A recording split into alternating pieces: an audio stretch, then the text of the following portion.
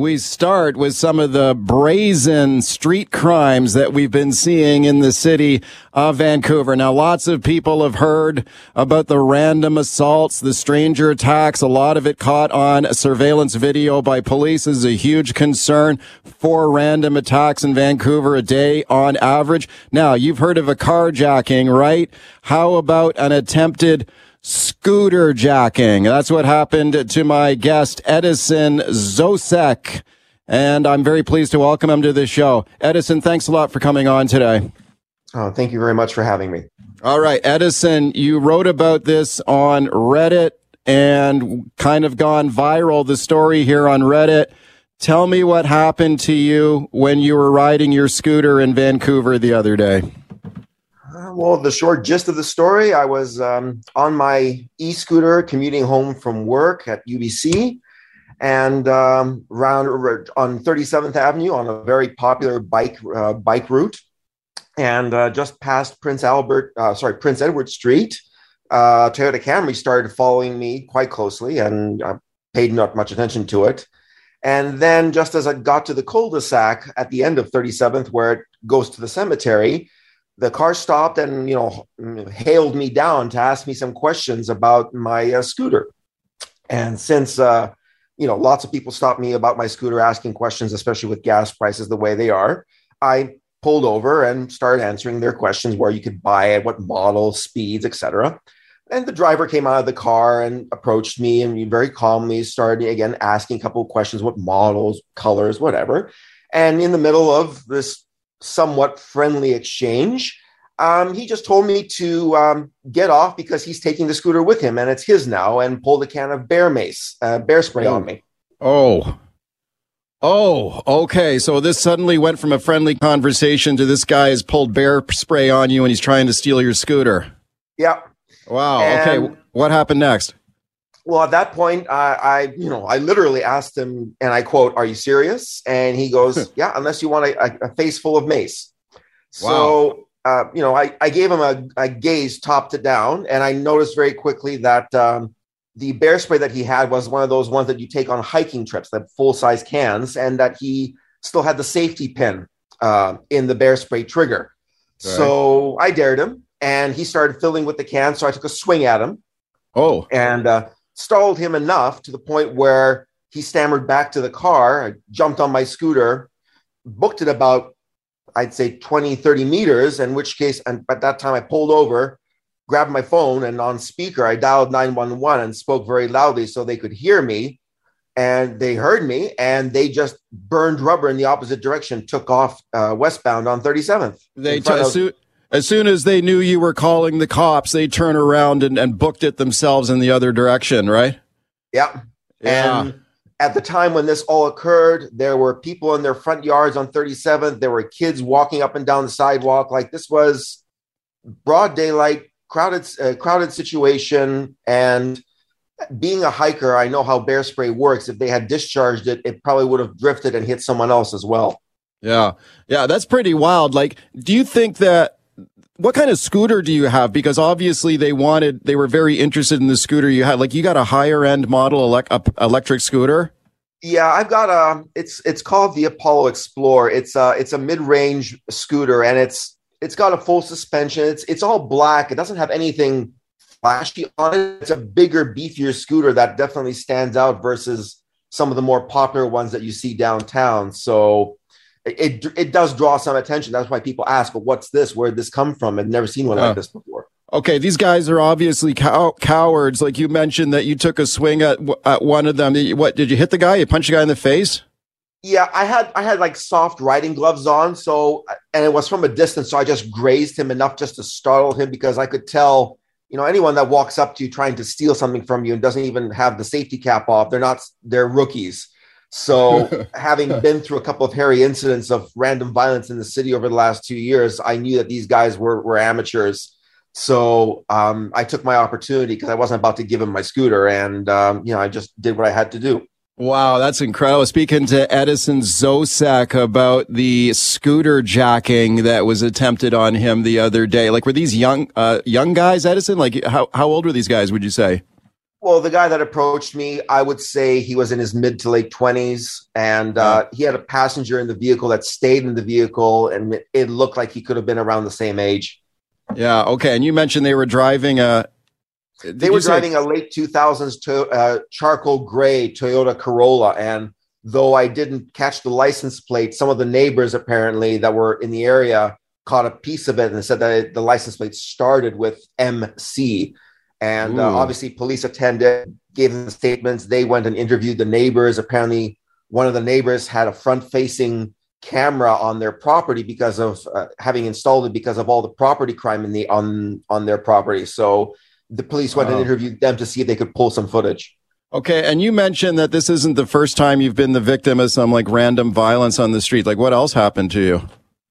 Well, because I was also a street photographer and portrait photographer, which I gave up during the pandemic due to, again, just random acts of people approaching me, harassing me, and ironically, not even when I was taking any photos. And the one that broke the camel's back recently that made me give up street photography was on my scooter, ironically, heading into Gastown. And three guys getting out of a BMW and deliberately opening their doors to block the bike lane. I think it was on Cambie, was it either on Cambie or on Abbott, one of those two streets, and just wanting to pick a fight, not letting me get by. And I'm like, dude, I'm just on my scooter heading to the Starbucks to grab a coffee before a photo shoot.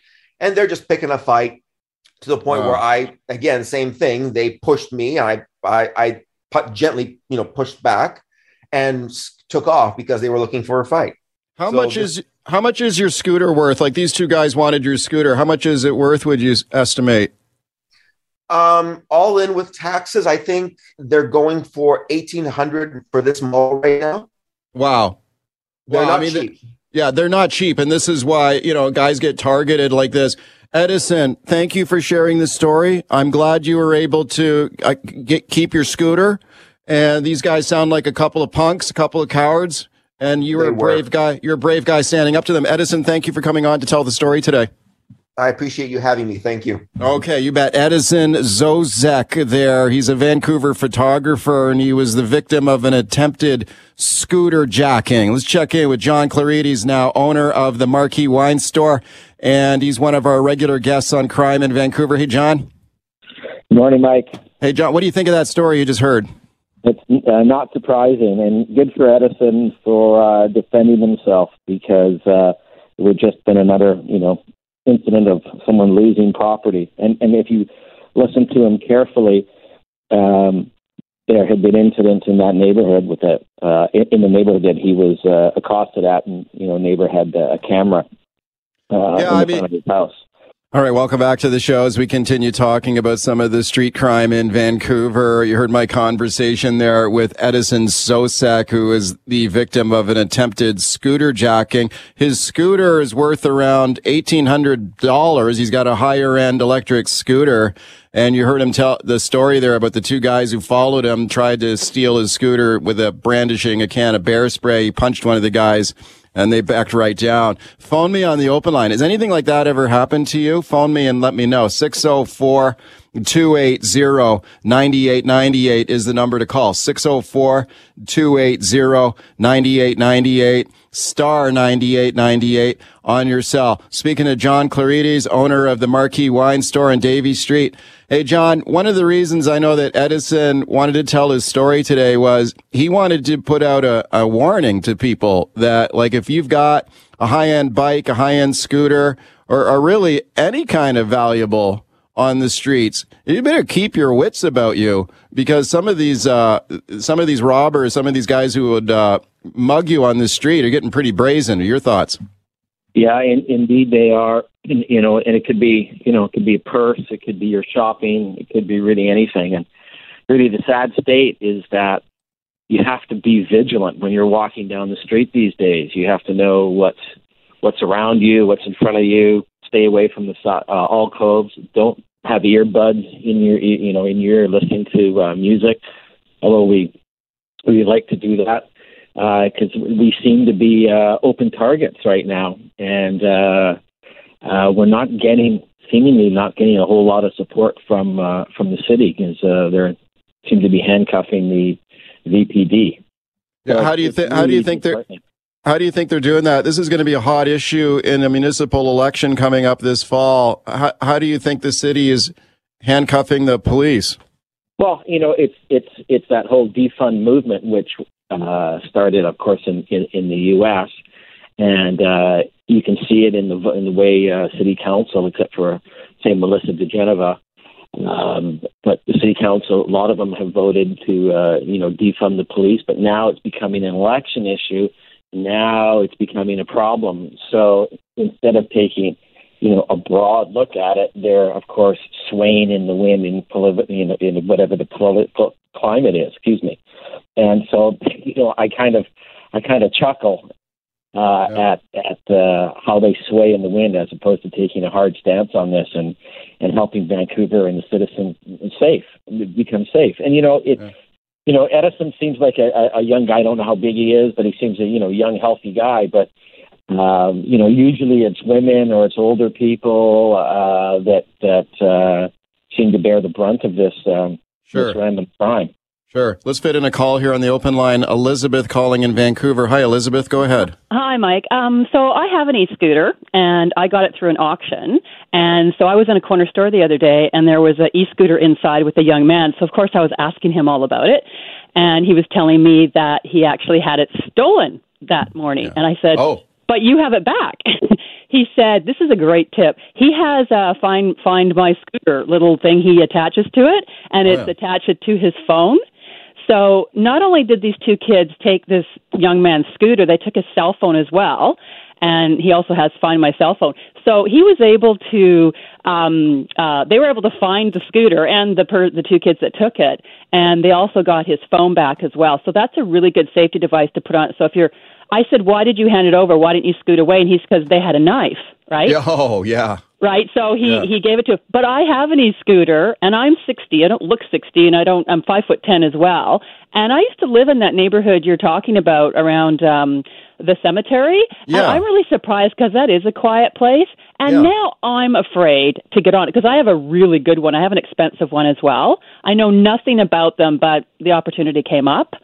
So here I am scared of now getting on this e-scooter for fear of someone's going to steal it from me. Well, I mean, thank you for sharing that call. And it sounds like, this was a planned scooter jacking that Edison described there. And that neighborhood around there, around Mountain View Cemetery, this happened around Fraser Street and 37th. And that's like, you wouldn't think that something like that would happen. But you get these two punks who follow him in a late model car, target the guy, try to lure him into a situation where they're going to steal his scooter. So I guess that just shows that this kind of stuff can happen in different parts of the city too. Squeeze another call in. Dave in Vancouver. Hi, Dave. Go ahead. Got 30 seconds here. Oh, hi, Mike.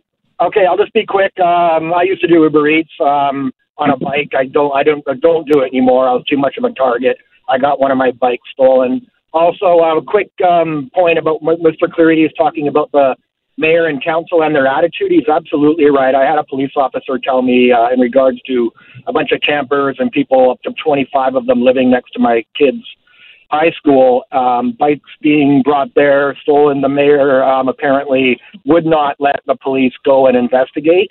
And took a young girl from Van Tech being abducted and held in one of those trailers for them to finally remove them and do a scoop. So, yeah, he's absolutely right. This mayor and city council will not investigate these people. They're the victims, apparently, according to them.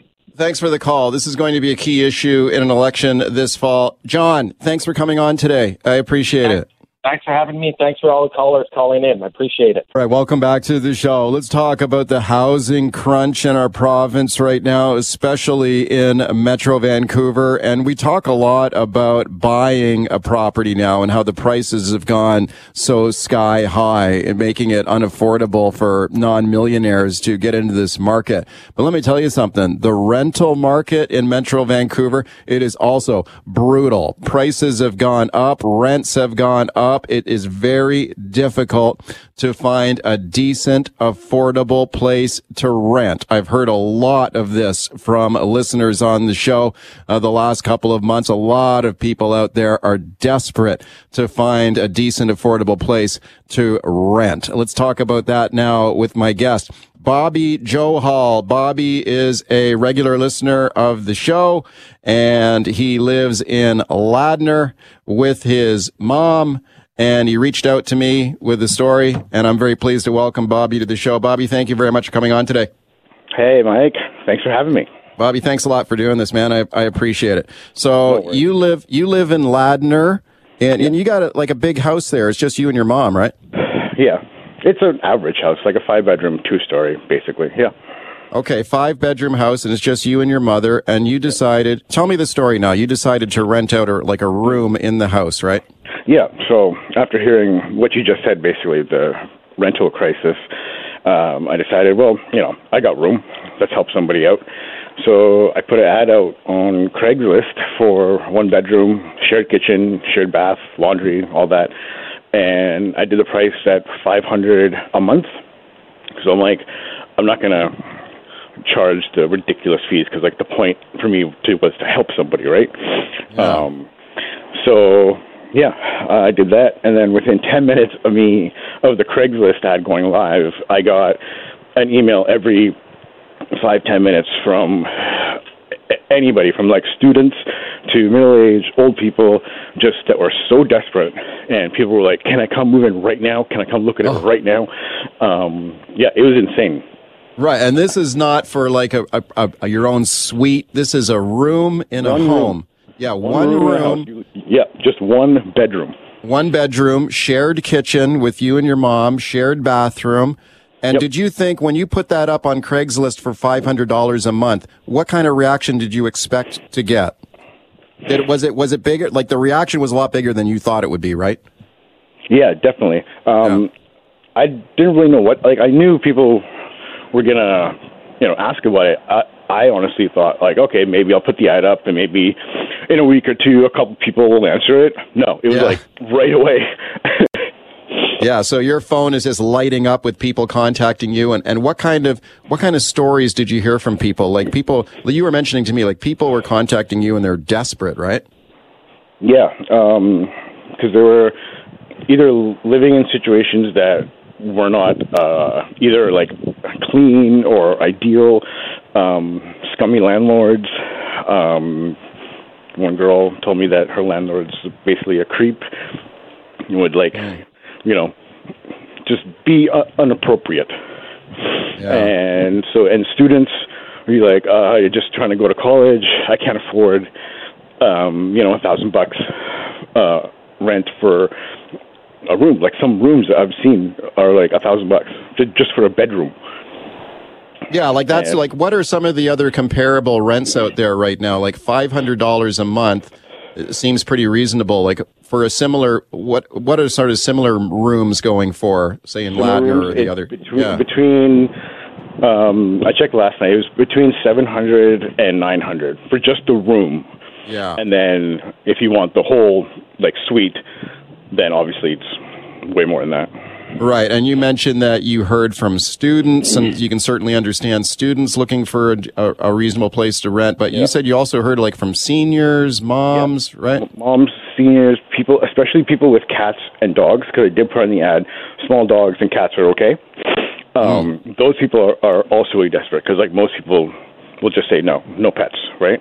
And so they were also like, can we please come check it out and whatnot. How many responses to the ad did you get? Oh God! You lost count, I bet. Lost count. More than 25 for sure in the first 2 days. In the first 2 days, okay. So you eventually did rent it out, right? To a young mom. Yep, a young mom. She, on her message, she said, "I'm 27. I have a 7-month-old, and I really need a place." And I said, "Yeah, okay." Out of everyone, I guess a young mom with a young son is probably someone I would help out the most or want to, Yeah. And she Ubered here that day with just a couple of things, like a suitcase and a baby on her back. Wow. Yeah. And how's it been working out for you and your mom with your tenant? Good, because I mostly hang out in the downstairs suite area. And my mom hangs it upstairs and has all her friends over to play whatever seniors play. And so, it's been good. She's very respectful. She's very nice. She's very, very thankful. Yeah. Yeah. Speaking of Bobby Joe Hall, he lives in Ladner with his mother. We're talking about the room he put up for rent in their house for $500 a month. And he was swamped with calls from desperate people.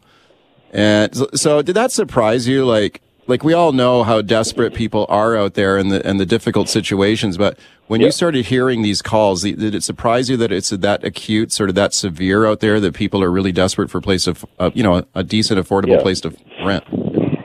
It did, mostly because I was just offering a room, right? Like I understood that for like people either buying a house or trying to buy an apartment or getting a full suite, right? Like I'm like, they probably have a hard time finding that, but I never expected this much tension for just a room. Yeah, and did you find that some people were, when they contacted you, they were like almost begging you for the place? They were asking, can I come look at it right now? Like they were just like, I felt for them, Yeah.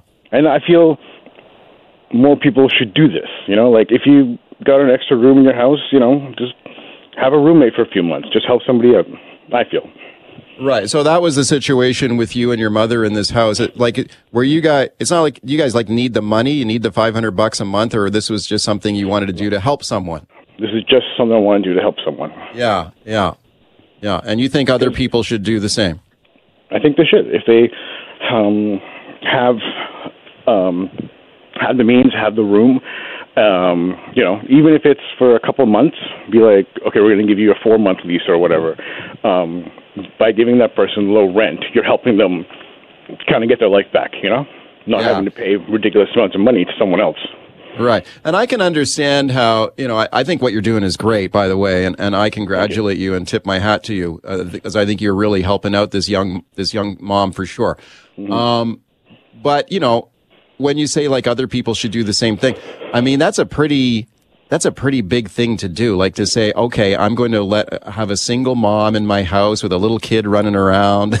I mean, it's a bit of a sacrifice for you and your mother to an extent as well, is it not? It was like when I kind of just like fell down a cliff before I started doing this, I didn't know what I was getting into. Yeah. And, but I'm here now and everything's hunky-dory. Although, like, I'm not saying, like, everybody should obviously just, start giving out rooms. No. It's up to the person, right? Like, right. If they have the time and whatnot and be able to handle, basically, because, like, your water bill goes up, your electricity goes up, just because the person's there, right? Yeah. Bobby, I want to thank you for reaching out to me and sharing your story with the listeners today, because I think it's a really interesting insight and example of just how desperate people are out there for a decent, affordable place to rent. And I congratulate you for helping out this young mom. Thanks for coming on today. Thank you so much. Thanks for having me. You bet. Thank you. Bobby Joe Hall there. He lives in Ladner with his mother. And you heard his story there. He put up that room in the house. They decided to rent one room in their house, shared kitchen, shared bath, $500 a month. All right, welcome back to the show as we continue talking about this tight rental market. You heard my conversation there with Bobby Joe Hall, who listed a room in his mom's house in Ladner for $500 a month. He and his mom share this house. And yeah, you got swamped with calls from people desperately wanting to rent that room for $500 a month. Lots of calls here. Lisa in Richmond. Hi, Lisa. Go ahead. Hey, thank you for taking my call. I just wanted to tell you, we've rented the same house for 7 years, and our landlord has never followed the 2.5 or even the freeze during COVID. He just raised our rent $400, so it's a 3-bedroom plus a media room downstairs. So so now we're paying $2,500 a month.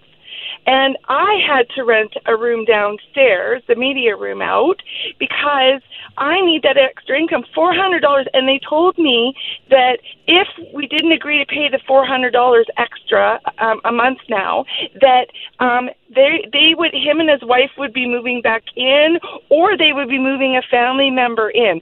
So we had no choice.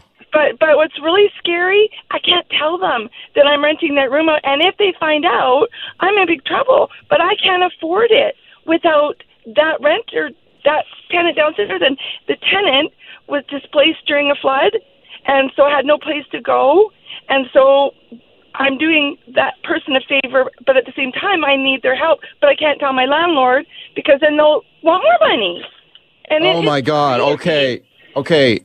Lisa, first of all, it's illegal in British Columbia for a landlord to hike your rent like that for more than 1.5%. We got rent controls in this province. You can dispute that, but I guess your concern is he already told us that him and his wife would move in, or they would put another family member in there. Oh, we have no choice. They have you, and any renter out there is going through the same thing. And if they say that they're not rent evicting, oh my goodness, it's insane what is going on out there right now, and people are going to end up homeless. If I wouldn't have helped this lady out, but she's helping me out at the same time. But we have no protection, none, because if they tell you they're moving a family member in, you're hooped. You either pay the rent or you. Yeah, so you subletted a room in your own place, and the landlord doesn't know that. No. Is that right? Oh, wow. No. Yeah. So what do you think will happen if the landlord finds out you've subletted a room in there? Want more money. More money. More money. That's all that would happen, or maybe they would kick us. I don't know, but it's scary. It really is, and you have to hide, and that's just not the way. And I, for 7 years, have not felt secure. I'd love to be able to buy a place, but not in this market. Yeah, no, that's impossible. Lisa, thank you for sharing that story. I hope You're welcome. Thank you. Yeah, I hope it works out for you.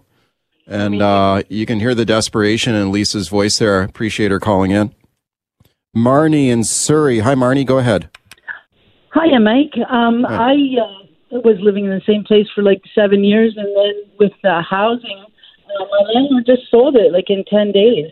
And I have a 90-pound chocolate lab, and so I had to resort to putting up an ad in my own neighborhood, basically. And I was very lucky that I had someone in the neighborhood see me walking my dog, and ended up calling me, and I was very lucky to get a place because they had seen me with the dog, and it looked like a lost dog ad. So basically, lots of people read it, and it was me saying, "Hey, I'm looking for a new home with my dog," and I was extremely lucky to have somebody in the neighborhood that said, "Hey, I've got a basement for rent." Otherwise, every place I called, if I had a dog that was over 10 pounds, it was like, well, what leg do you want? There's nothing I can do. And I hadn't moved in 7 years, and so rents out there were just insane. And I'm a retired senior, and it would have been well over 3/4 of my income to pay over double my rent. Marnie, thank you for calling in. I'm glad you were able to get a place, but wow, you talk about, this is the desperation I'm talking about. Imagine putting up papering ads around your neighborhood to find a place. But yeah, I hear this a lot too. If people have a pet, it's obviously a barrier and a problem for a lot of people too. Rob and Ladner. Rob, you got 30 seconds here, man. Go ahead. Yeah, I'm just calling in. I had the perspective of somebody that was interested in investing in real estate for a rental property.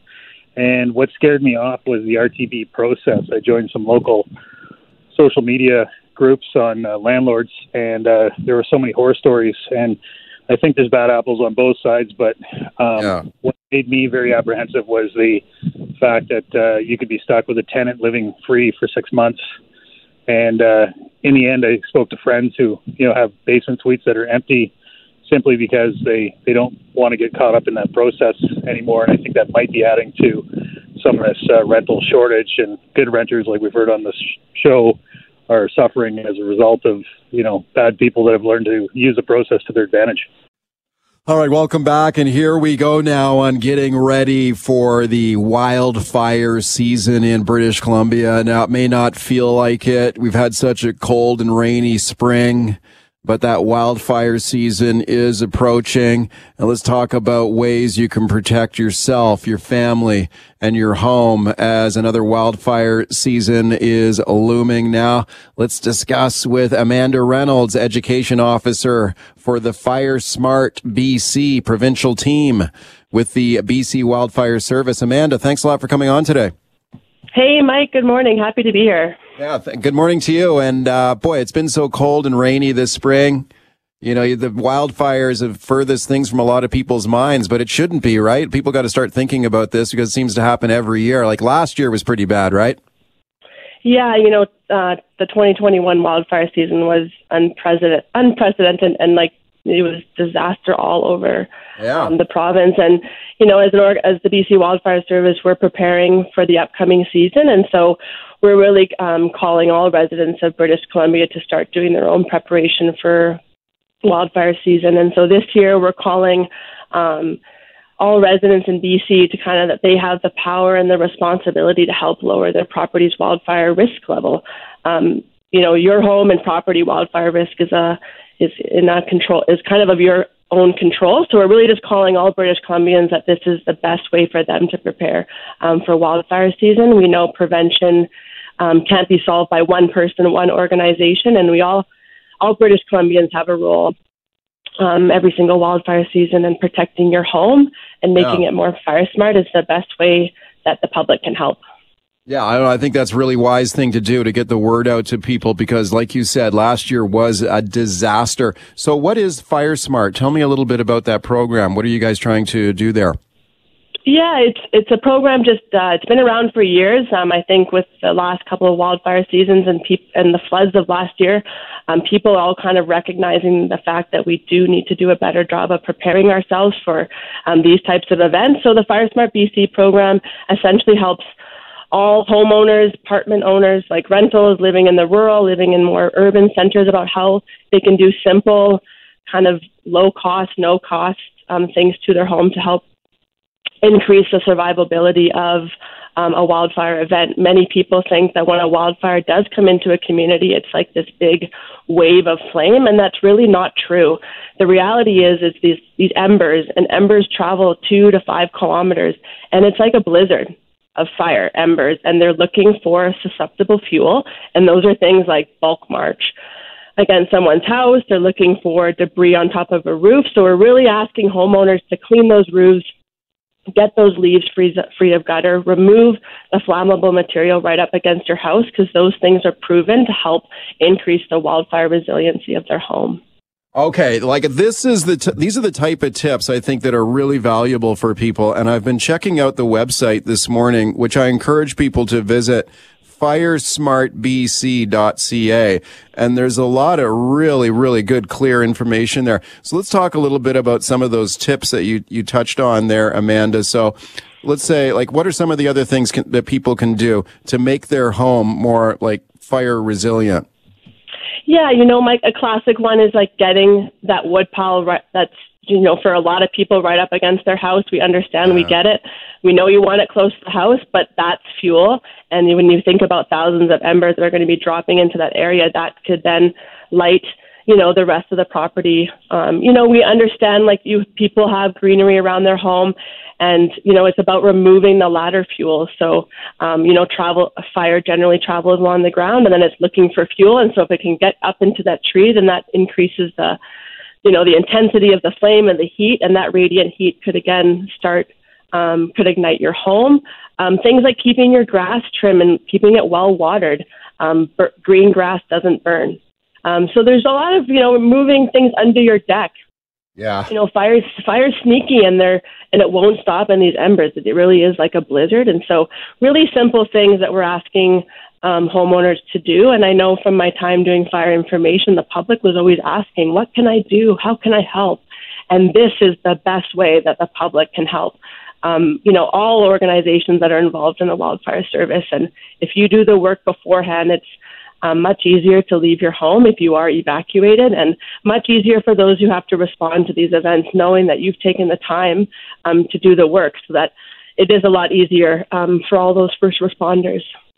Yeah, for sure. Speaking to Amanda Reynolds from the Fire Smart BC team, definitely check out their website, firesmartbc.ca.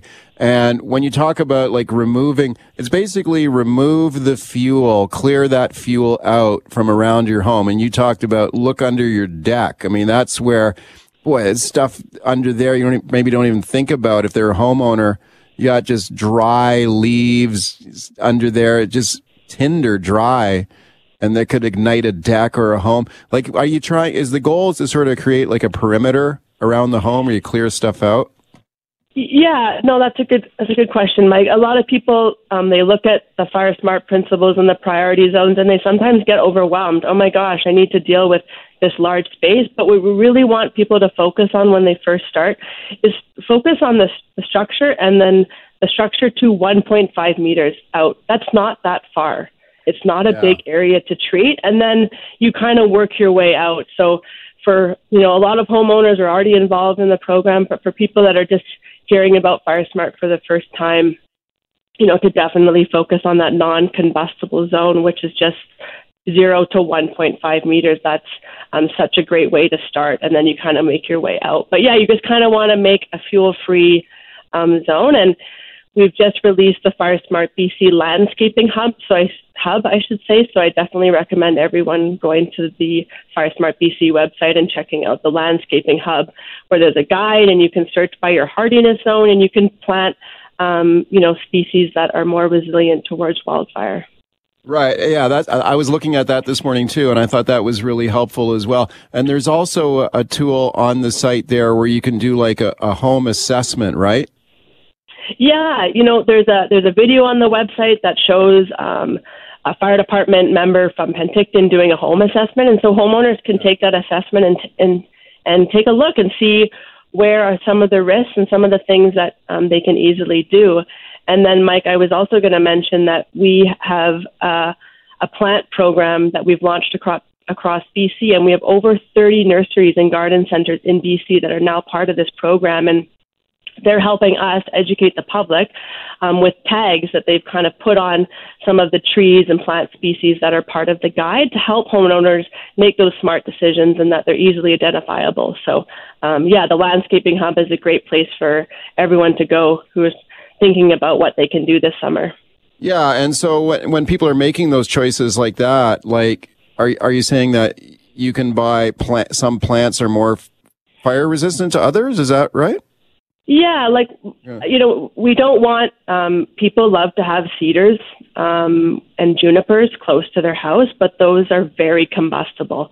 So, that's not the best decision. I mean, if people do still need to have it, then you're removing it away from the house, and you're planting things like, you want more of the deciduous trees that lose their leaves. So it's just all about making better choices. And I think, from last year's wildfire season and the floods is that we all kind of need to kind of up our preparedness game and get prepared. And this is the right time to be doing it, because during an event and a wildfire event, this is not the time. You probably won't even get the opportunity because you'll be evacuated. Okay, let's hope we have a better wildfire season this year compared to last year, but certainly get ready for it. Amanda, thank you for coming on today. Appreciate it. Yeah, thanks, Mike. Enjoy the day. Thanks, everyone.